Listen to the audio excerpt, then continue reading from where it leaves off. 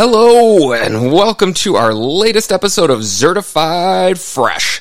I'm your host on this podcast, Brian Adam Zamania the First. This is a really exciting episode for me because I'm joined today by two great guests. With LineDrive going through some significant changes in our ownership structure this year, a lot of people have some questions. As I jet my way around the country, working with some of my favorite people in the world, I'm almost always asked, hey, you're pretty keyed in. What's this Michael guy like? Obviously, with change comes curiosity, which is why I'm so glad to have the man himself, Michael Abdella, as my first guest on this episode. And we get into it. What was he like as a kid? How his school and work lives have progressed, as well as his decision to leave it all behind and start a search capital firm. But what I'm sure you're all interested is really to hear his thoughts on why LineDrive and what's the vision look like for the future. Overall, it's just a really great conversation. Then, we continue on with our series, Get to Know a Noobie. For this segment, we leave the shores of Lake Michigan and head to the beaches of Southern California. David Campos is one of our newer solutions consultants, backfilling the role from Dudley. David breaks down his industrial background, why he loves working with end users, and of course, what is the best freeway to sit in LA traffic for hours. And now, enjoy the latest. Sit back, turn up the volume, and stay fresh.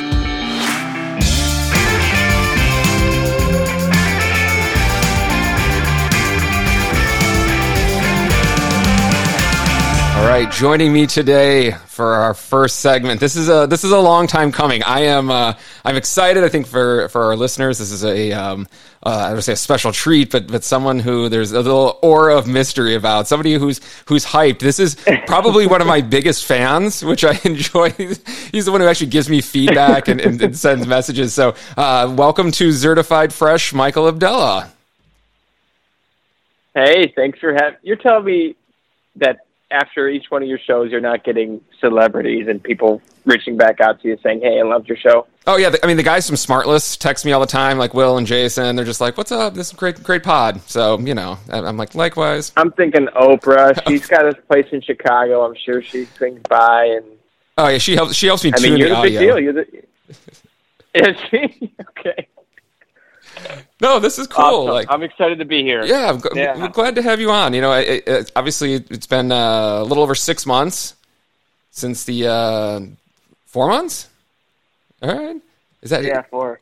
Time flies. I guess it's true. It's been 4 months since Mauve Capital has come into the LineDrive world, and as I tell you, being on the road and working with our team a lot, there's a sort of like the LineDrive counseling session, and usually at some point in someone's front seat, I always get the, who's Michael? What's Michael like? Have you guys sat down with him? Have you met him? And it's like, yeah, Michael's great. So I think this is a good opportunity to get you on and talk about and give the greater LineDrive, but the other people I know are manufacturers listen to this, and other people some sense of who's Michael and what's his thoughts and how do we grow LineDrive together.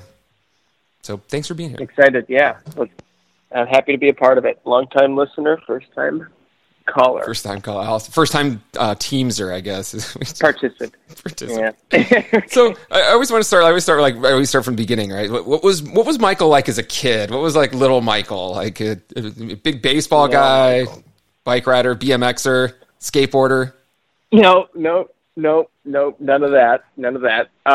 More of a mathlete than an athlete.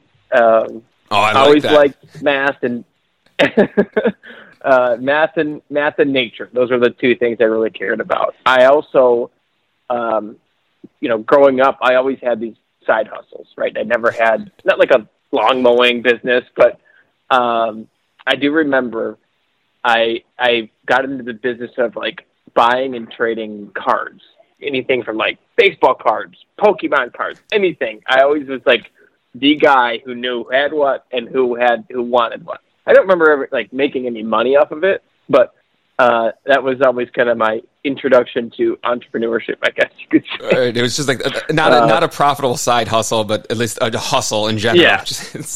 Right. It was just fun, right? I remember always getting in trouble because of the activity and talking during class and all that stuff. So yeah, that was me growing up.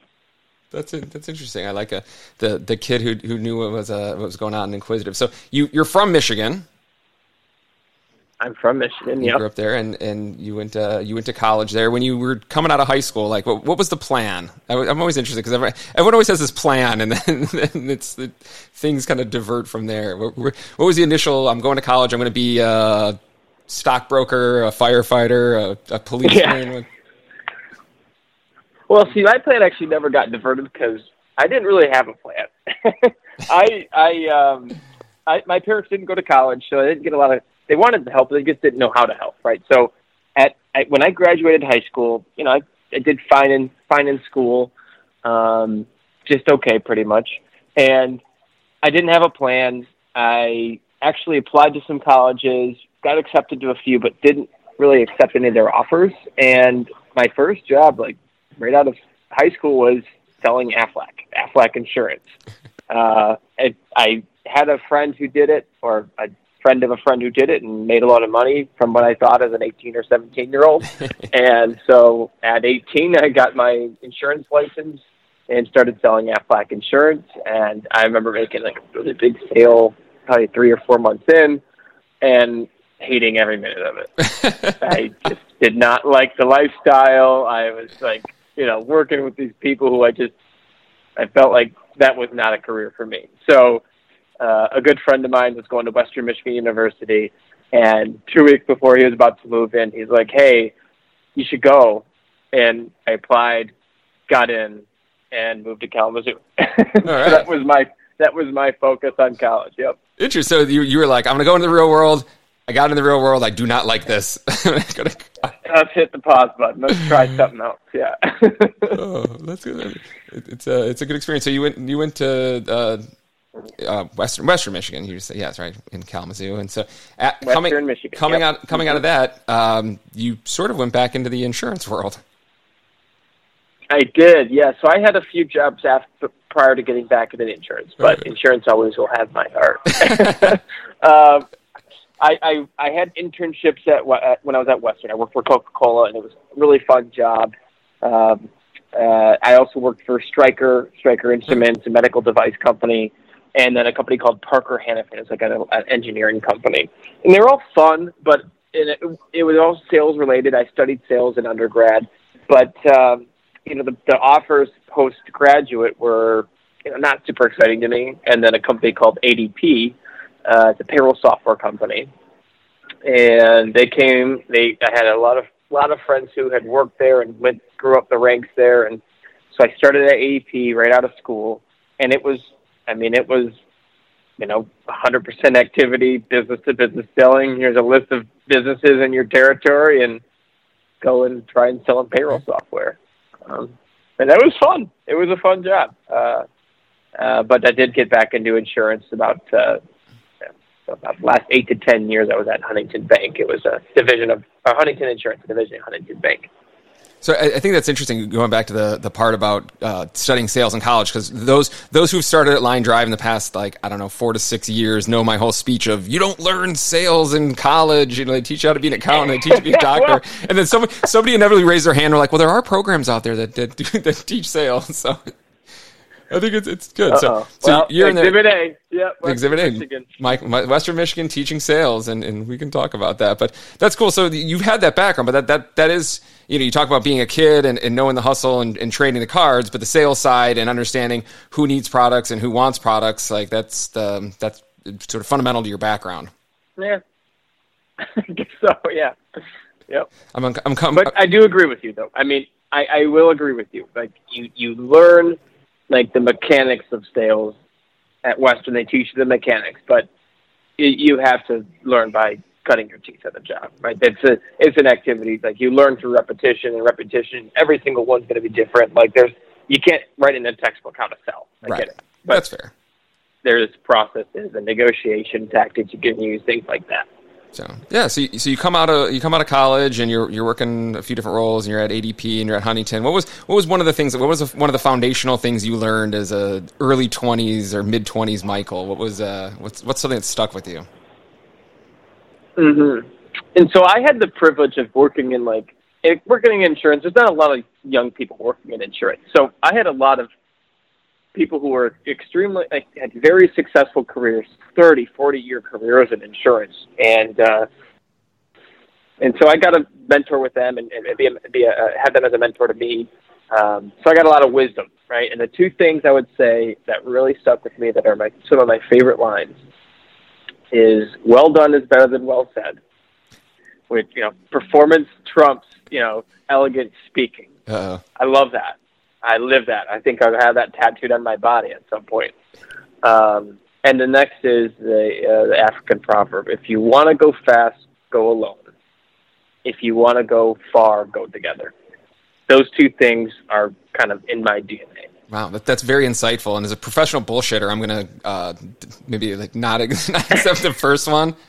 Oh, now I have to mark this explicit because I swore. But okay. I like that. Well right, done. Well done is better than well said. I like that. That's a fair thing. To sort of put your actions out there, which is good. I would say selling insurance, it's got to be one of the harder things because it's such an intangible. There's nothing physical about it. It's a piece of paper you get once a year in the mail, and then you write a check back. It was commercial insurance, so you're underwriting tens of millions or hundreds of millions of dollars in programs, and with how do you ensure the risk that something might happen, right? But I also did health insurance, and health insurance was, you have actuarial data. But you're right. I mean, at the end of the day, it's not a product. It's not something physical. It's a concept, an idea. Right. Yeah. So that's got to be tough. That's going to be, probably one of the I hardest loved it. I absolutely love it. I still do. Yeah. So you're in the insurance game, and you think, hey, I need to go back to school. I want to learn more. What gave you the push? What gave you the push to go to Michigan? What was the push to get the MBA? Yeah. So so when I was working at ADP, it was business to business sales. I was 20 something, didn't know shit. Right. I thought I was a smart kid. Then I go into in the working world, and you're like, wow, I don't know shit. Right. And so I'm trying to swear, so you're not the only one to be on the explicit side. So yeah, I got you. But I was able to, working in business to business, you're speaking with business owners, and I had, by the time I left, I had over 1,000 customers, business owners that I had personally connected with, sold, et cetera, et cetera. And a few of them were really good mentors to me. And something they had all in common was they had graduate degrees, and they really encouraged me to go back and get one. And I'm like, well, I'm doing well here. I'm accelerating my career. I've moved up the ranks at Huntington before I even started going to Michigan. But again, they kept pushing. They said, you don't know what you don't know. And so I applied to Michigan, University of Michigan, for their MBA program, mainly because they had a part-time program. So I didn't have to quit work. I didn't want to quit making money and take on this huge expense, right? Sure. And then wait 2 years to just, basically, learn in a classroom how business fundamentally should be done. I loved the part-time program that I took at Michigan because I could learn something in the classroom the previous night, and the next day I would be able to apply it in a leadership setting or group setting or a sales setting. So did the part-time program, and I was really able to pay my way through the program, and I was really excited to be able to do that. So that's awesome. That's I think for a lot of people in that younger segment is, do I take the time? Do I stop what I'm doing and full-time go to school, or try to balance it and make it work? And I know that's a lot of, for friends who've done it, it's a lot of work to continue to do your regular job as well as learn and take classes and study and be part of groups and all that stuff. So as you're going through it, you're getting the experience. Is that where the foundations of Michael Abdella, Search Capital Magnet come from? Yeah, I did. So actually my second class, I remember learning about a search fund, or basically what MOV Capital is. And it was, I guess that those mentors were right. You don't know what you don't know. I had never heard of this business model before. And they were like, listen, you grow businesses where you are today. Why not take an active lead and owning a business as well? So that was why wouldn't I do that? And so that was in my second class, and I took the next probably 12 or 15 classes around entrepreneurship, finance, and I was focused around, okay, I'm going to start a search fund after I get my degree. I graduated and then spent another 2 years working and then started a search fund because, again, it's kind of like you're jumping 2 feet in, taking a big pay cut, and not having a salary for a number of years until you make an acquisition or a partnership. So it was a big move. So that's really cool. Like the second class you take, you learn this concept and you think this is something I like, and then you can tailor and focus the rest of your degree around that. That's definitely that's interesting, and probably I would say made the whole process much more. I don't say tolerable is not the right word, but you're probably much more excited learning things that like, hey, I'm going to apply this. I'm going to use this and do it. Exactly.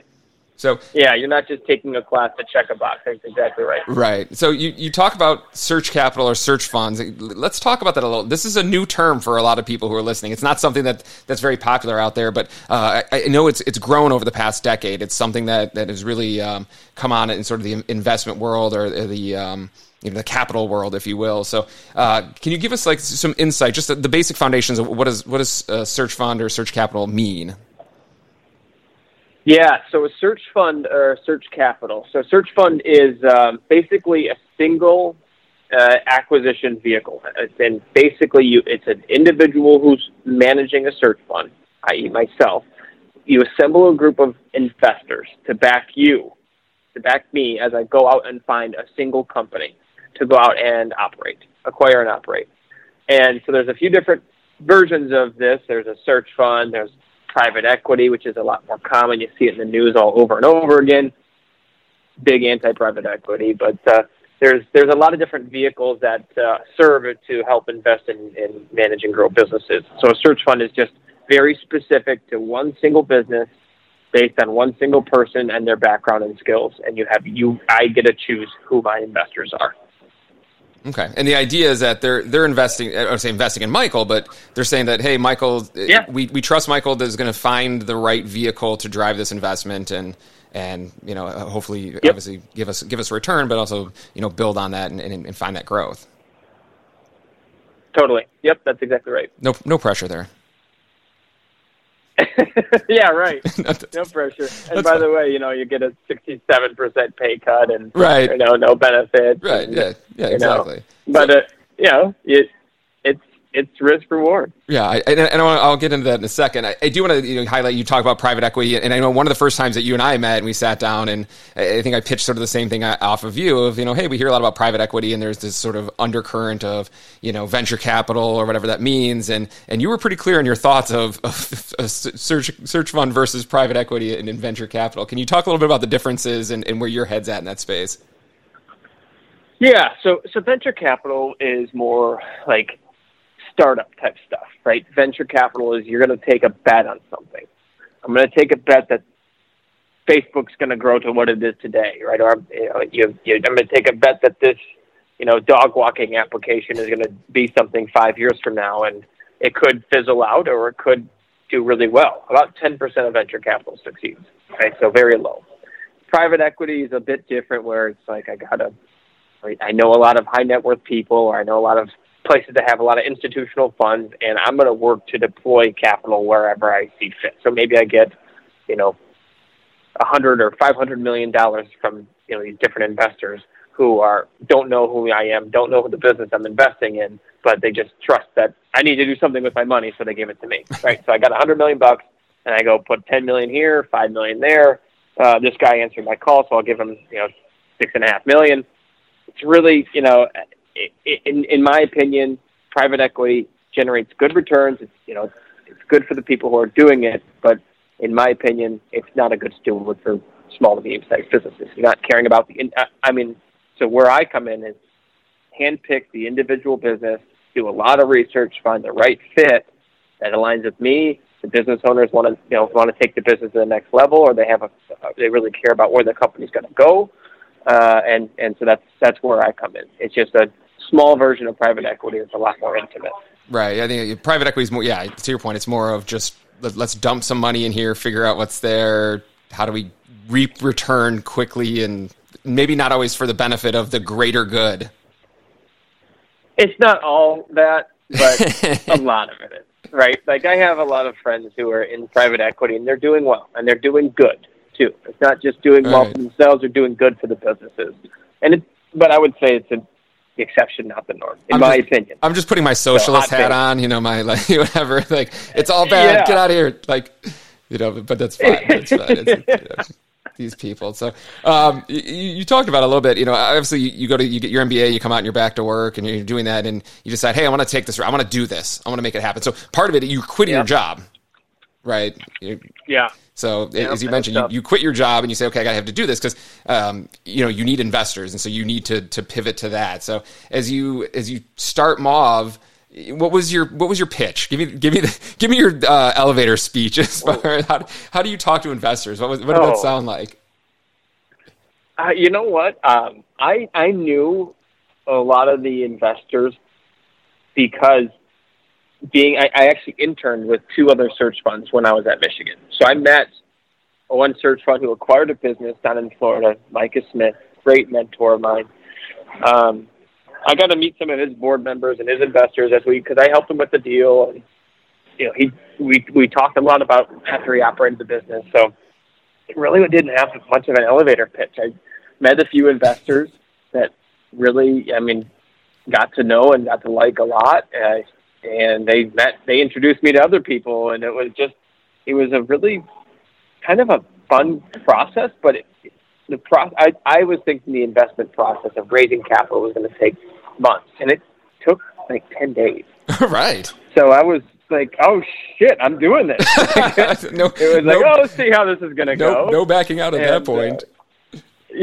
Well, I could always not take the money, but absolutely. I was like, hey, these people all bet on, believe in me, and I believe in myself, so you got to do it. I love the parallels that I talk to new hires a lot about, sort of, I would say your reputation, but when you go out and work with someone in the field, one of our distributor partners, and you have a great call and you bring them business, they were so quick to talk to other people. And I just got off the phone with an SC earlier. The same thing was like the word of mouth was like, hey, I worked with this guy. He sent an email out to people. All of a sudden I've got all this stuff coming in. So similar in this world that, you've got these investors, they say, hey, I know this guy, I trust him, and I'm going to back. And that I don't say word of mouth, but that I guess the reputation drives a lot of that coming in. I know you made a joke to me early on. You said getting capital is not hard. Getting the right capital is the hard part. So what were you looking for in an investor? Exactly. Like what was an ideal investor for you? Because anyone could give you, hey Michael, here's $100 million, but what did you want? Right. No. Yeah. So I'm not one of those like deep mathematicians that's going to run like a background on everybody's portfolio and want to invest with the investors for the highest return, right? My number one criteria was like, can I get along with this guy? Is this guy going to be an asshole? Or is he going to be a pain? Is he going to be fun? Is he going to be fun to work with? Like, is he going to have the energy to go out and, roll up his sleeves or her sleeves and stand next to me as we grow up a single business? So first one was alignment. That was big. The second one was, what do they prioritize? Do they prioritize investing in the business and the people? Do they prioritize just maximizing returns? Where's their head at? So it was really important for me to find someone who says, listen, it's like you invest in the people and the right things are going to happen after that. That's my mentality. That's my investor's mentality. And I made sure to select investors who cared about that. Because at the end of the day, LineDrive and investing in the lower middle market business, you're stewards of all the people here, right? You have 60-something people on LineDrive. You're stewards for their livelihood, their families, their friends, and you really want to care about the people. So, alignment to the background. Can you get along with them? Do they care about the people? And then, really, where's their money coming from? Is it coming from a 10 or 15 funds, or is it coming from, hey, I ran 15 businesses myself or 10 businesses myself, and it's my own personal worth. I prioritize that. Right. It's not like money funneling through the bada bing or anything like that. Yeah. We're not money laundering for stuff. No, this is solid capital. Yeah. Well. Yeah. No. I knew that they earned their wealth because of they worked to earn it. Okay. It wasn't investing in other businesses and then growing their business because they invested in other businesses. It's like, hey, I've been in that seat as a CEO. I've grown a business, and here's some life lessons for you. No, that's cool. That's probably a great consideration, especially as, you know, the expectations that come out of that, understanding what it takes to grow a business, and you know, not that everything is I guess dependent on growth. Sunshine and rainbows, yeah. Right. There are some. Yeah. Thank you. There's some speed bumps along the way or whatnot. So that's exactly right. You know, yep. So as you're going in, you create Mauve, and you're there, and you've got the money, you've got the like the bag of cash in hand. I can't imagine as you start, and I know you've talked you've talked in other places about, you know, just the process and how many businesses you call and reach out, but I can't imagine that like industrial manufacturer rep group is like the first thing that that came to mind as far as where you want to invest. So what were some of the other what were some of the areas where you started and thought, you know, this is where I'm probably going to go down the path? What were those industries that you were seeking out? Yeah, I mean, I didn't know of what an industrial sales rep was when I came across LineDrive. Right. I mean, now knowing what LineDrive is, it's a perfect fit. But at the time, I had no idea this industry really existed. I can relate. I have a lot of friends who work at Cintas and at Grainger and Fastenal, et cetera. But I didn't know that the manufacturer rep space existed. So no, I didn't specifically seek out LineDrive specifically. Right. However, I did come across LineDrive because I was looking. I love sales organizations. I have a background in sales, studied it, I've lived it. I believe it's the root of all business, that nothing in business happens until something is sold. So I love sales. I had to have a background in sales. Not tech, did not focus on technology. I don't understand it.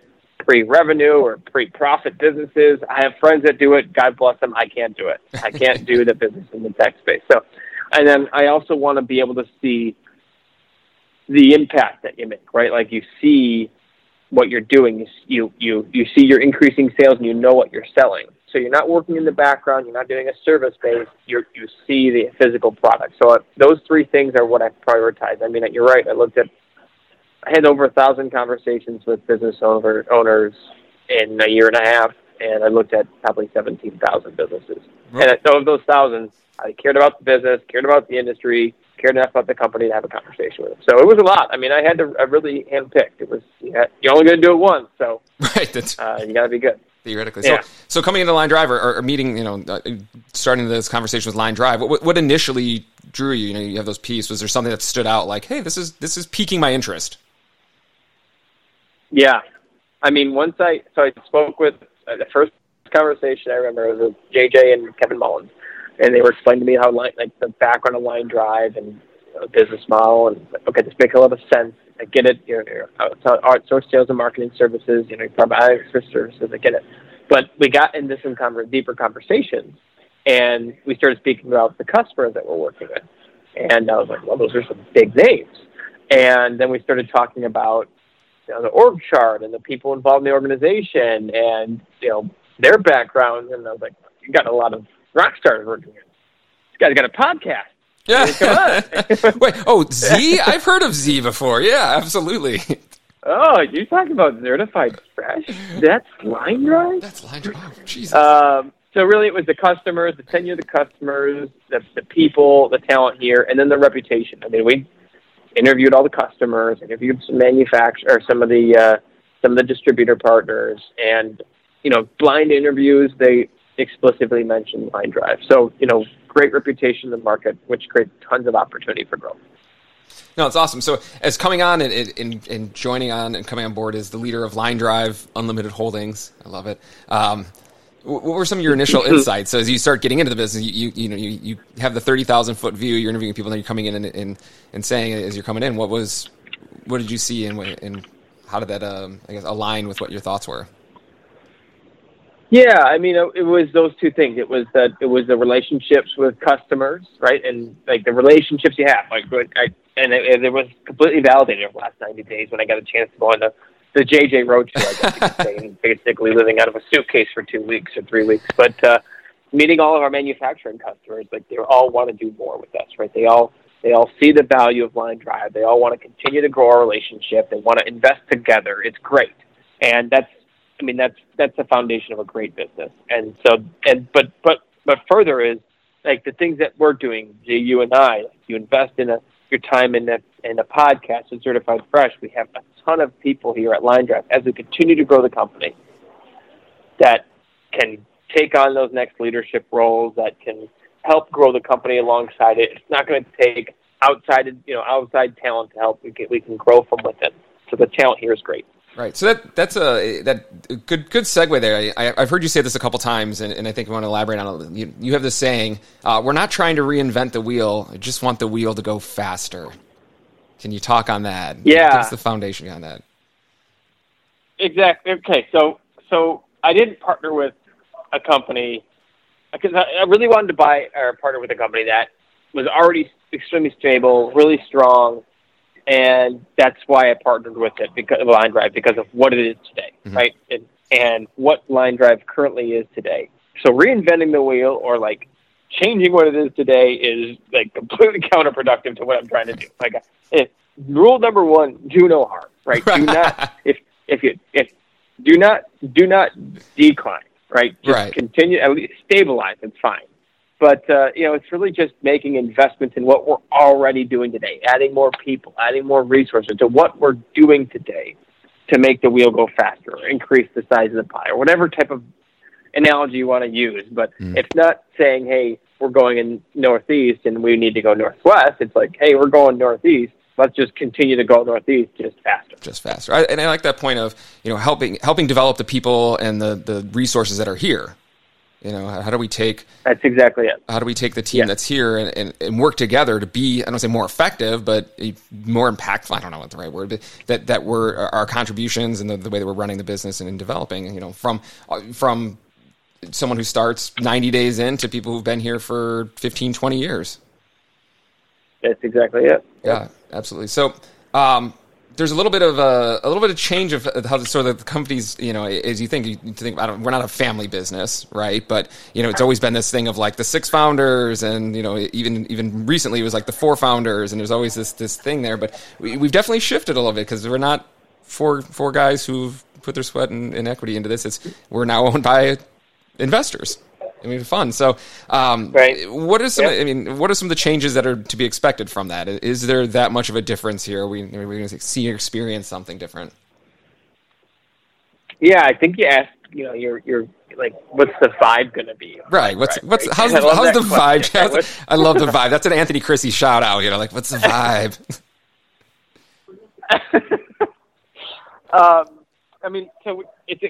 We're a growing company. Right, we haven't had a lot of growth the past few years, but we've 3x'd our growth rate this year over last year. So we're a growing company, and it's fun to be part of a growing company, right? That there's a future, and that we're investing in ourselves, and we're going to try new things and get better. So I would say that from a vibe standpoint, right, everybody has the vibe, and I'm going to beat that word to death, I swear. But anyway, so be better tomorrow than what you were today. Have that type of mentality. Like, hey, I want to have an idea of how to improve, right? I don't want to just be idle. I want to keep getting better tomorrow, like focus on myself so I can get better tomorrow than what I am today. That type of vibe. And with that comes from being able to give feedback, being able to receive feedback, but knowing that it's all helpful. We're all on the same page. We're not trying to criticize, we're trying to help. So I can't speak of the vibe prior, but right, you were ideal vibe is one that's like, open to ideas and opinions and respectful, playing as a team. That's it. Yeah, embrace change a little bit more, and there's no. I've been here forever. I've been here 16 years, so I'm probably part of the old regime or whatever that is. But having the understanding that with Mauve and the investors and the people that are backing that, one, you've got insight because you've got a board and you have people who are coming from different backgrounds who can ask those questions, but also that maybe there's a little bit more willingness to make investments, or I don't want to say take risk because that's not fair, but make calculated investments and make calculated moves to help expand and grow the business. That's right. And I do want to emphasize, though, like, ideas aren't all going to come from myself or the investor or the board. Most of the ideas are going to come from all of us, like, yourself, and whether it's our field team saying, have an idea of how we can grow in a different market or with a new manufacturer, a different distributor, or could be our finance team improving on internal reporting or whatever it is. Like, it's everybody that, have that kind of culture of, hey, let's share ways together. And I in finance know how to improve, someone in the SC world, or the SC has an idea for someone in the HQ world, like share. That's what we want.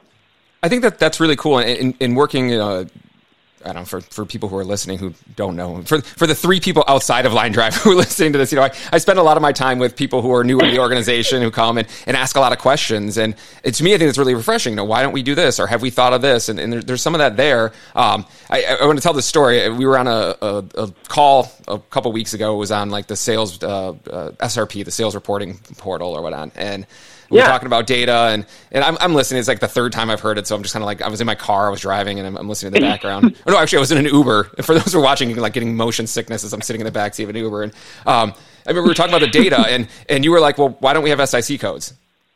And somebody was just like, oh, we don't get that. They don't give it to us. And you were like, why?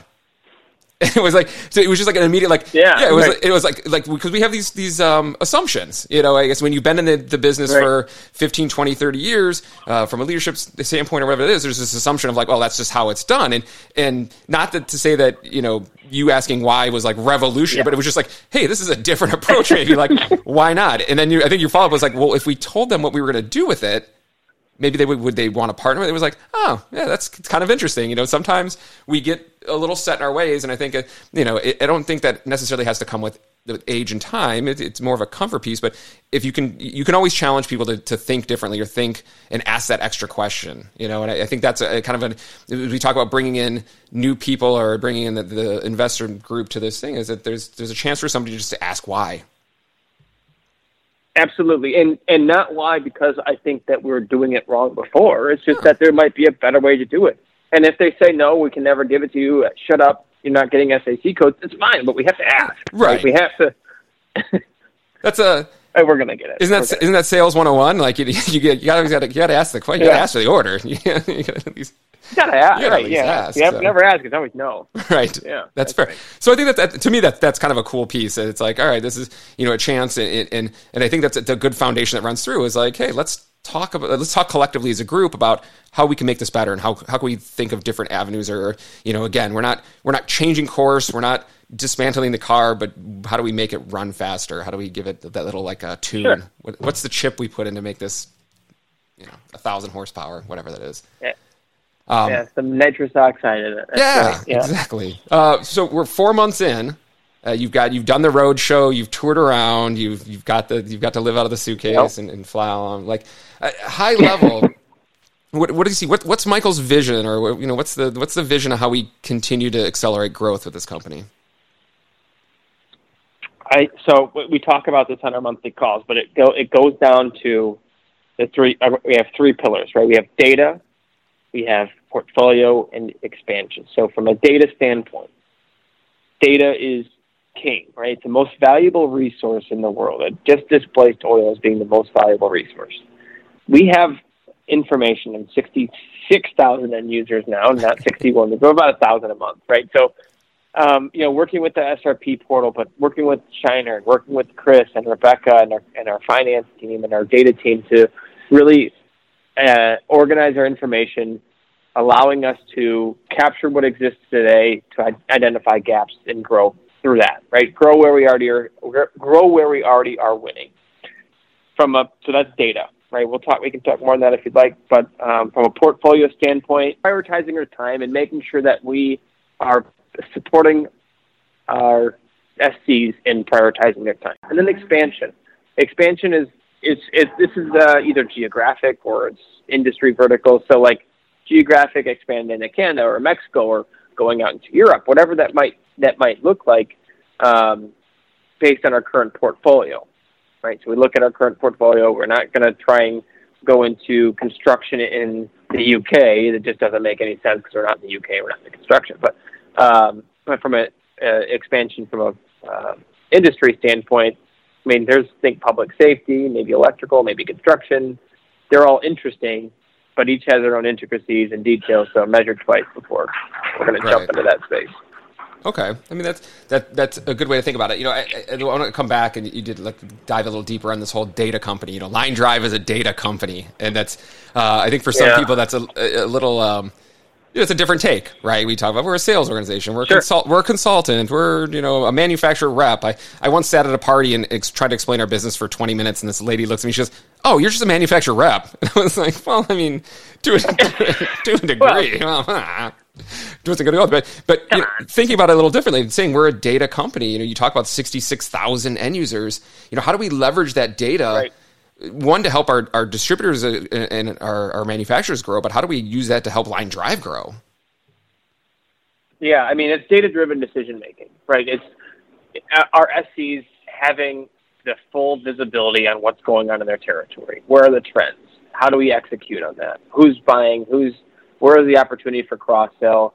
Who's won in other territories that can replicate wins here? Being able to share that information easily and visibly, right? So having that right out in front of you. We owe that to our team. We owe that to our customers.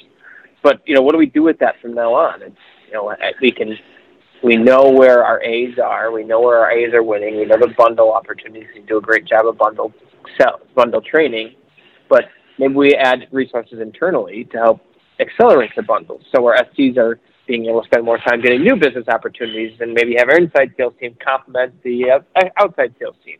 It's just being able to find ways to invest in ourselves, leading with what does the data show? Not gut feel, not I think we should do this, not our competitors doing that. It's what is the industry telling us? Right. I think I was going to ask, how does Michael put his stamp on the business? But I sort of feel like that is how Michael initially is putting his stamp on the business, is really leveraging data and leveraging how we take the insights we have to go forward. That's right. Yeah, and that's, I don't want to have a stamp on. I mean, we're so much greater than myself, right? We're 60-something people, and no one person is so critical to the organization. So if I can help our sales be more effective, our field sales be more effective with data, our portfolio be able to visualize and identify gaps to grow, then that'd be a success to me. No, so that's fair. I'm not trying to put you up here like a deity. Like no. I mean, there's no one more important here than me. I mean, we understand that. Right. Don't step on my vibe. But no, I do think that's important. I'm a very strong proponent. Like you talk about, like where are we winning, and how do we use those wins to leverage more wins, and how do we? I always ask, how do we? Which is so rhetorical, but actually taking that data and saying, and using it, leveraging that. We talk about the power. One of the things I really. Oh God, this is so bad. One of the things I respect about you is the way that you value what we have. As a business, I've heard you talk multiple times, like nobody else has the capacity of what we do. Nobody else has the insights that we do. Nobody else has the reach of what we do. And that, I'm a huge believer of that, because I absolutely see that out there. And I know that when we're operating at a high level and we're firing on all cylinders, or whatever we're going to do here, sticking with this car analogy somehow, when we're firing on all cylinders, we're really able to perform like no one else. No one offers what we do. No one has that insight like we do. It's just unparalleled. They can't, right. No one has the scale, right, and no one has the we are in a unique position that we need to take advantage of it. Absolutely. Right. So, what are you most excited about going forward? As we're coming, you're coming into starting 2020. What's it look like? What are you excited about? I would say I'm most excited about being on this podcast again. Oh, cool. All right. My second participant. But besides that, I mean, really just enabling the team, letting the team really kind of spread their wings. I feel that there's a lot of opportunity that they're trying to execute on, that they want to execute on, breaking down the barriers and letting the team really, really thrive and grow. That's what I'm most excited. I'm starting to see it, especially like our field team and our HQ team. We're starting to see more ideas sharing, break down the barriers. It's a lot of fun. Right. It's a lot of fun. That's cool. I like that. So I always try to end on some personal notes, right? Like, who's Michael the person? Like not the inside. Okay. So, first off, you've got a wonderful wife who is tangentially into the business. I do. Yep. She's a. Yep. She's Liz. Yep. Yeah. She works at Danaher, an industrial conglomerate, I guess you could say. We were just talking about this. Like, I don't know how to explain her job or like what she does easily. So. I was talking with her. We were having dinner last night, and I was like, I was talking to Brian, and I have to explain your background. And she's like, well, I do this, this, and this. I'm like, yeah, I still don't get it. So anyway, she works at a pretty big industrial company doing customer service. There you go. Yeah, you said she works at a very big industrial company doing customer service. Who also, that's not, she's not answering the phones. She's not doing that. She's probably a pretty sharp woman in her own right. She is. She just graduated from Harvard with her MBA. She's a sharp woman. She's working up a leadership chain at the industrial printers. They print like all the barcodes and things on all food equipment and things like that. Again, I'm struggling here, Brian. All right, that's great. I enjoy that you slid in like, she just got her MBA from Harvard. So that's kind of cool, and she does this stuff. But I also understand. I think usually the spouses on the other side of LineDrive are the ones who struggle. Like, what does your husband or wife do? And they're like, well, like sales, but they don't actually sell things. But like they don't make. It's like it's the same thing. So people can relate. It's always like I remember meeting spouses when we first hired people, and they're like, what does this company do? And you're like, Yeah, right. Well, we're, I think I got it done pretty well. I love the outsourced sales and marketing, partnering with the OEMs, helping them leverage their distributor and end user relationships. I love it. That's good. So, but yeah, Liz is a wonderful woman. Yep, she's an engineer by trade. Grew up in Columbus, and I only say that because I'm a big Michigan fan, and Columbus is home to Ohio State. Right. But she went to Cincinnati, so she doesn't have that crimson and. I don't know. I lived in Columbus for 3 years, and every single person in Columbus will convince you that they went to Ohio State. That's for they all have it. Best time to get your shopping done is on a football Saturday. I'll tell you that. Yeah, no one's at the store. They're all tailgating. So so there's Liz and you and the dog. What's the dog's name? The dog, Bo, who's the king of all mutts. I mean, he is the mutt of mutts. We did those DNA tests on him. The dog gets the DNA kits. Sure. And they're like, damn, I don't even know what this is. No, it just came back like a question mark. Yeah. Right, he's like, he's everything. He's 16 or 17 different breeds. He's like, looks like a Frankenstein of a dog. He's a great dog, 70-pound mutt. Like, one leg's one color, one leg's the other color. His chest is 3 or 4 different colors. He's a Frankenstein dog. So it's the three of you bopping around Chicago, and you guys are, and I'm not to say new to Chicago, but you moved basically like during the pandemic, the start of the pandemic. So you've been in Chicago for a little bit. What's been good or what's not good about the city? What are you loving so far? So I was lucky when we moved here that there was like no traffic. No one was on the road, and it was great. Like I could go downtown. Like you and I live about a mile away from each other, right? A mile and a half away from each other. I could drive downtown. I could drive out to Wrigley. It's easy drive. Now it's the thing I hate, and I get everybody talks about how they hate traffic. Right. I have I know how irrational I am towards my hatred towards Ash Scott Woods. He's over. Or anybody who's on the call with me when I'm sitting in traffic, it's just I can't conceive why traffic exists. All right, so I'll calm down. Past that. There's a lot of good about Chicago. Good food, good sports. Cubbies. They're fun to go to a Cubs game. I love trying out new foods. There's always a bunch of different cuisines. It's great. I love it. I love the city. I mean, we're in northern Michigan right now, and like the most exotic food is like a hamburger. So we're like, make sure you get some cherries while you're up there. Don't forget. Yeah. We'll get the cherries. I heard enough about the cherries. I get the cherries. I get it. I appreciate that. Like you and I are the only, like, as I always say, like the real Chicago people that actually like live in the city and do that. So it's fun to have somebody around and we can chat about different, like you said, foods, restaurants and stuff, and get down by the lake, enjoy the city. People always ask, they're like, how often do you go to what's up? I just heard about Crisp, a new restaurant, Korean fried chicken. It's by you. Have you been there? I have not. Crisp. Okay. I just heard about it. We got to check that one out. I'll check that out. You like fried chicken? Who does not like fried chicken? I mean, I guess like vegetarians. Right. Yeah. I guess vegetarians don't. But CRISP. Okay. It's like right down the road from your house. All right, I'll check that out. Besides food and hanging out, what are their hobbies that Michael's into? What do you do in your free time? Yeah, I love playing sports.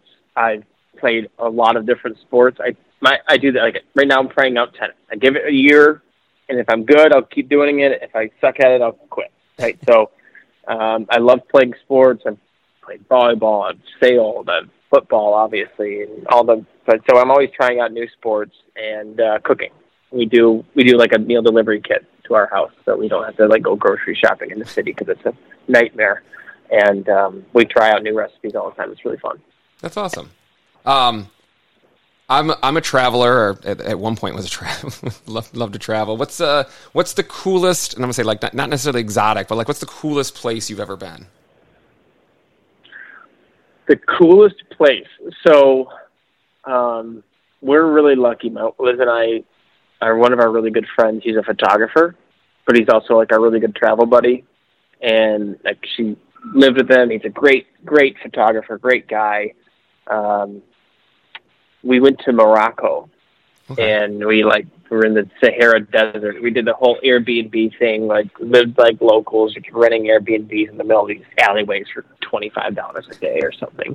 But we did a full excursion, camels, everything, eating weird foods that I would never want to eat again. I would think that would be like my most fun trip. We actually took our engagement photos in the desert too. It was really cool. Oh yeah, to casually take your engagement photos in the desert of Morocco. It's fine, yeah. Like everyone.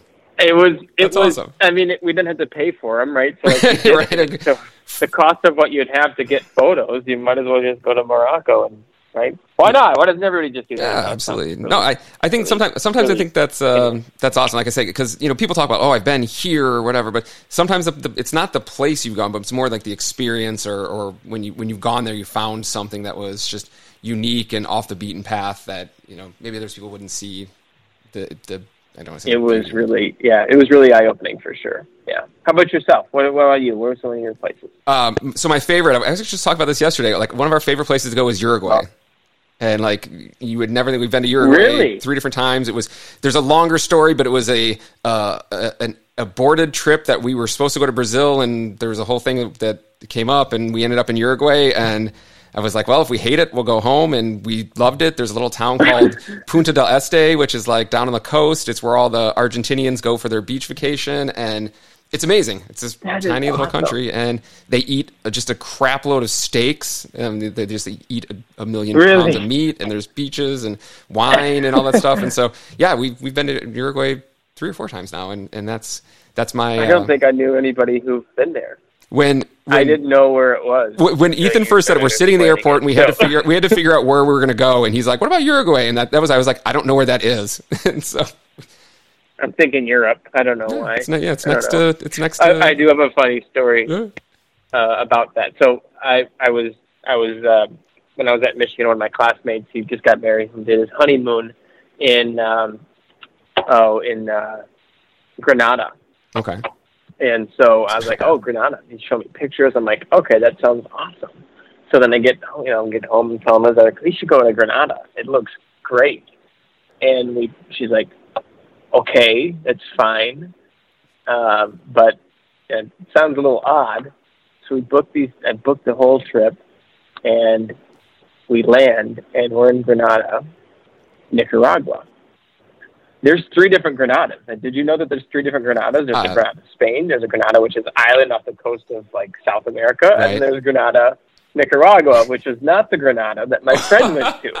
So we land in Nicaragua, and we're like, what the hell are we doing here? We were there for a week with our friend who's also the photographer, but we found some cool shit to do, but it was not where I was supposed to go. You could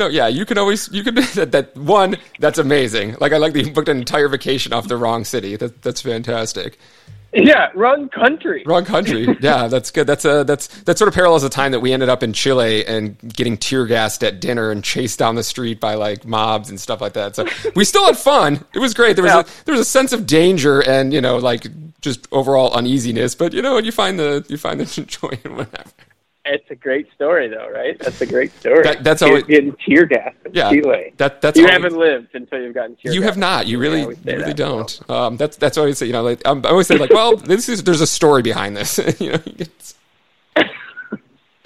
So, on that note, thank you for joining us and giving us this insight. I really appreciate it. I will have you back on, of course, when we get to season 2. We're going to take a little hiatus. All right. After we come back, we will have Michael back on to give that 6-month, 8-month insight and really figure out, we have all this data, what are we doing with it?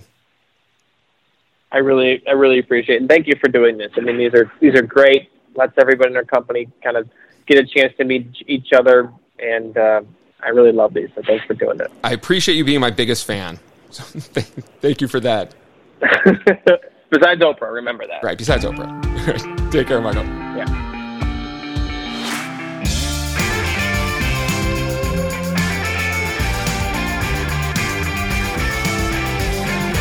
All right, joining me for our continued subject of Get to Know a Noobie, we've got from SoCal, the man himself, David Campos. David, how are we today? I'm doing great, Z. Thank you very much for inviting me to your podcast here. Pretty excited. America's number one rated podcast. Please give it the respect. Right. You took over for what's his name? Joe Rogan? Yeah. Well, since how timely this is. Since Joe Rogan's out with COVID, I'm now the number one podcast out there. There you go. Check me on Apple Pods at Spotify, top 10. No, but thanks for joining us. I know as we've gone around and every episode we're trying to get to know some of the new people. Excited to have you on board. I believe you're coming into month 4. Month 4? All right, so that's exciting. Give us a little background, because you this isn't your first industrial supply rodeo. No, actually, I embarked on the MRO industry with Grainger. I was with Grainger for about almost 6 years. I've heard of them. Yeah, I think that most of us have.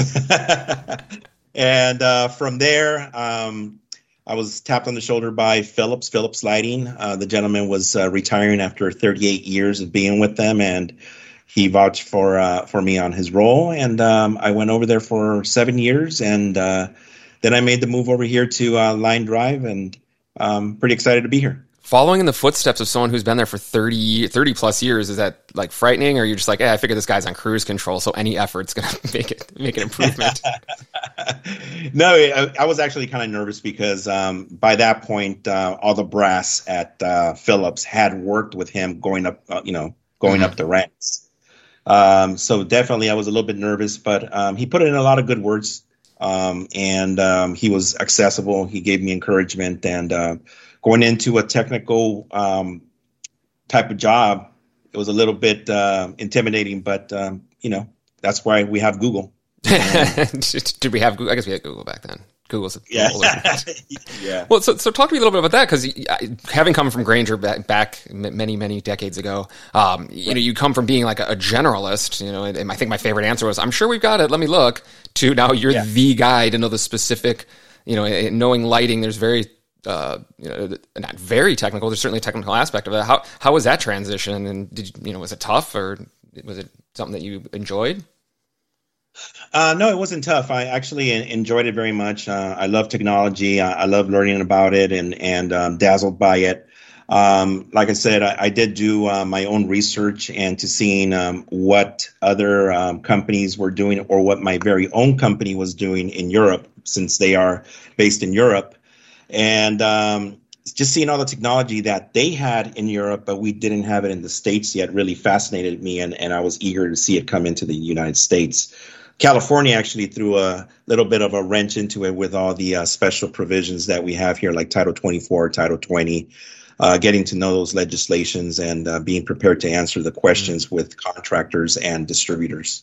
Okay. Yeah, like I said, definitely. I know in the lighting world, it's every 2 years, you've got a whole new technology and energy efficiency and all that piece. Oh, try every 3 months.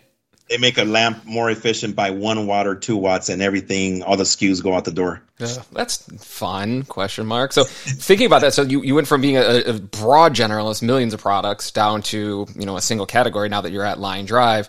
How has that been different? What's your takeaway so far? Well, kind of used to it, especially coming from Grainger. I drove my numbers at Grainger. Number one was safety.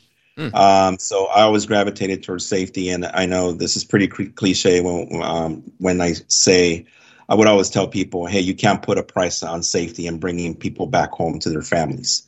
It's very much true. Something that my father was a steel worker, So I know he wore a harness. I know that PPE was important, and I know that others around him that weren't fortunate enough to have laws in place, or consultants like us pointing things out to employers. They became ill from the fumes or what whatever it may be. So it's something that I hold dearly. Okay, so that safety background, I guess, it runs a nice current throughout your life, not only growing up, but as well as other roles. Right. Yeah. So managing all these different manufacturers and working with a broad group of distributors, which you did before, so that's probably like riding a bike. But you've been here 4 months. What's one of the most important things you've learned so far on how to be successful? Honestly, is really reaching out to your manufacturers, being completely honest with them. I always have the conversations of the good, bad, and the ugly, and I lay it all out on the table, and they appreciate that. And I always say that we can only be as good as the support that we're getting from the manufacturers, and that's pinnacle for me. I mean, they have to be there for me, and they are. And I've actually formulated some pretty solid relationships in just 4 months, like with the guys from Fluke, MCR, on a higher level, with their national accounts presence, just distributors. I mean, I never thought outside of Grainger before, with Airgas and everybody else. And I'm formulating some good friendships now.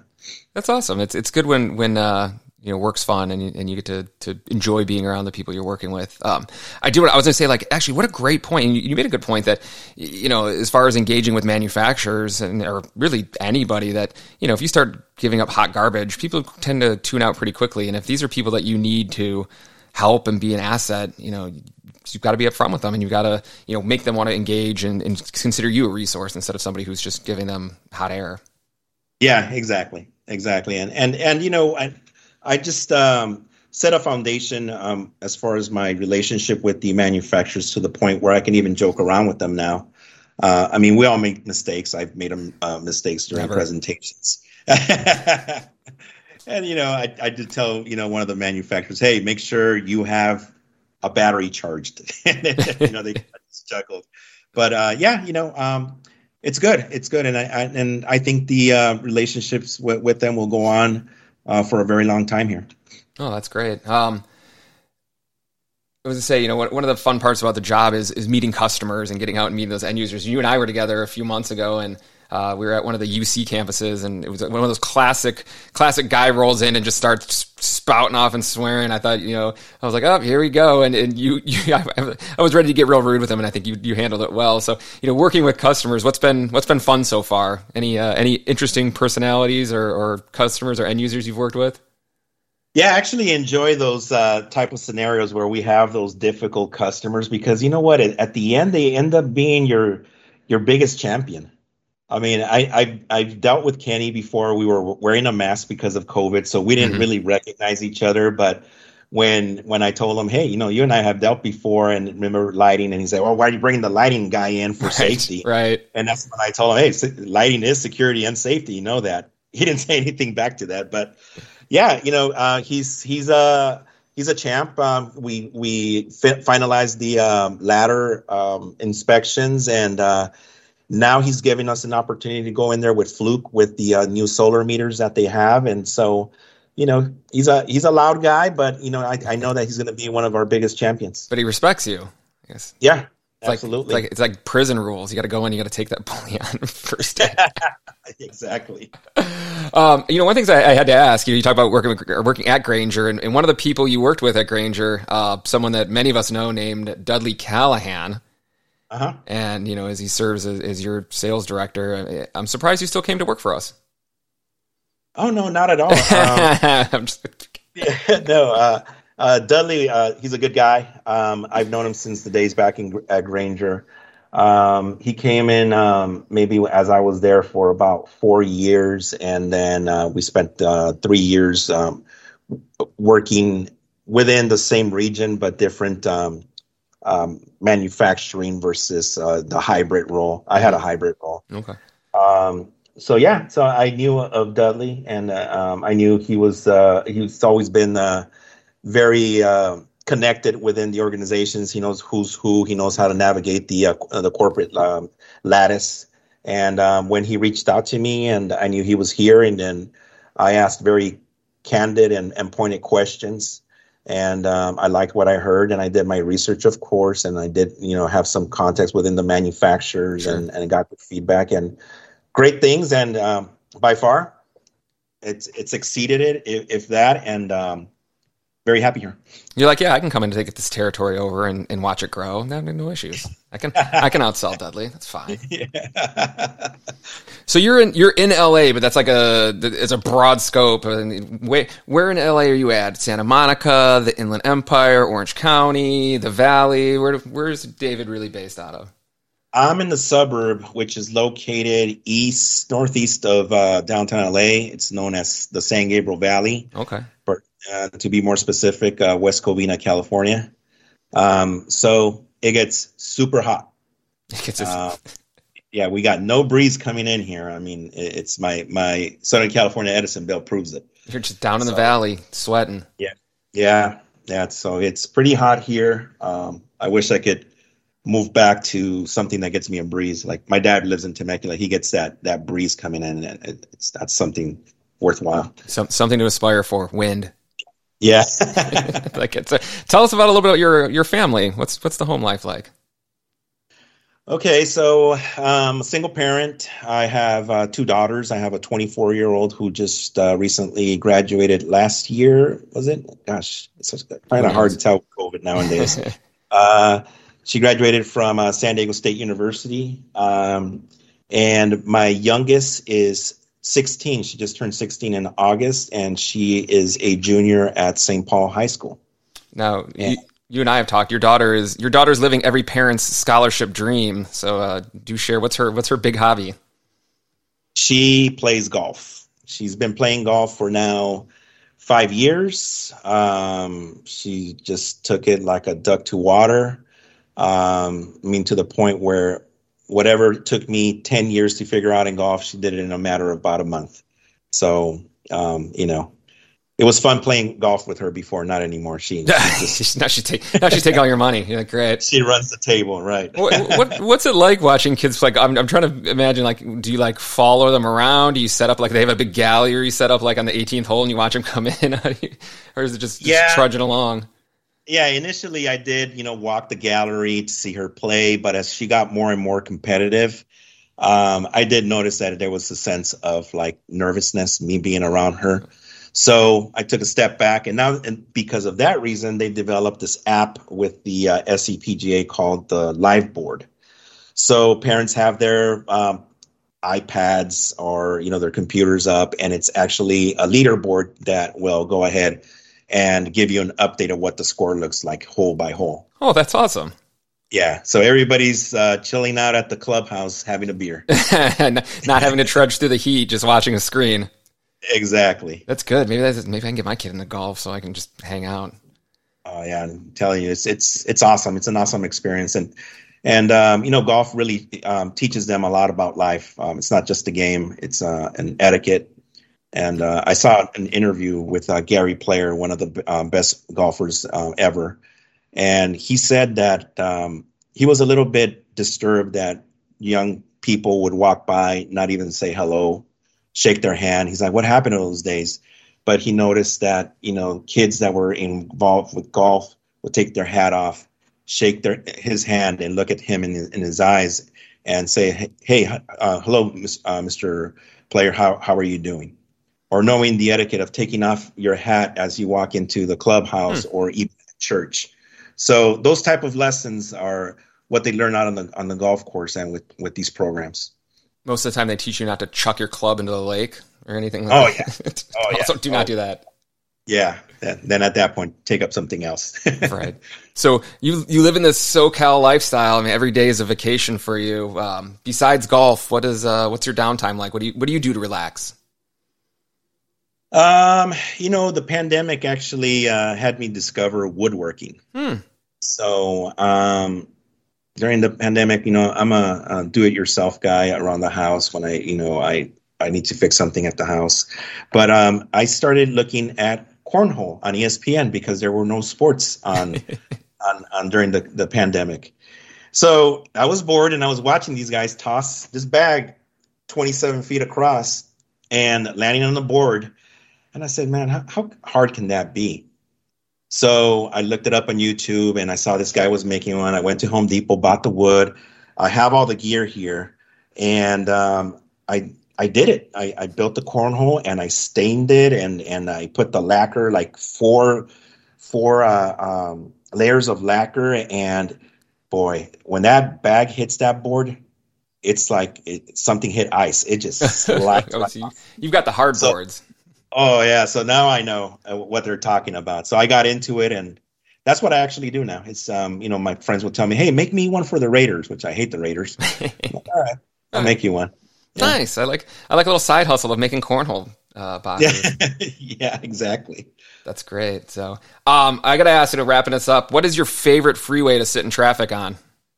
Is it the 10, the 5, the 101? I would say the 5. The 5 every day, hands down. The OG. Yeah, the 5. It's closer to at least some form of heat relief. You get the coast by there. But the 101 is the valley. I mean, you see Hollywood, but it's too hot. It's too hot. That's favorite. Yeah. Cool. Well, thank you for joining us. Glad to have you as part of the LineDrive team, and I look forward to hearing more about the future LPGA champion in your daughter. Oh, thank you very much. And thank you very much for having me, and look forward to future interviews. Absolutely. Well, that's our show. Another fresh look into the workings of LineDrive. Thanks to you all for listening. What a great episode. And I really want to say thanks to Michael and David for joining the pod this week. Make sure that you subscribe on your favorite pod hosting platform and tell all your friends and coworkers to listen. I want to give a sincere shout out to the one and only TM, one of my biggest fans. Thanks for your support and kind words. Certified Fresh is a LineDrive production.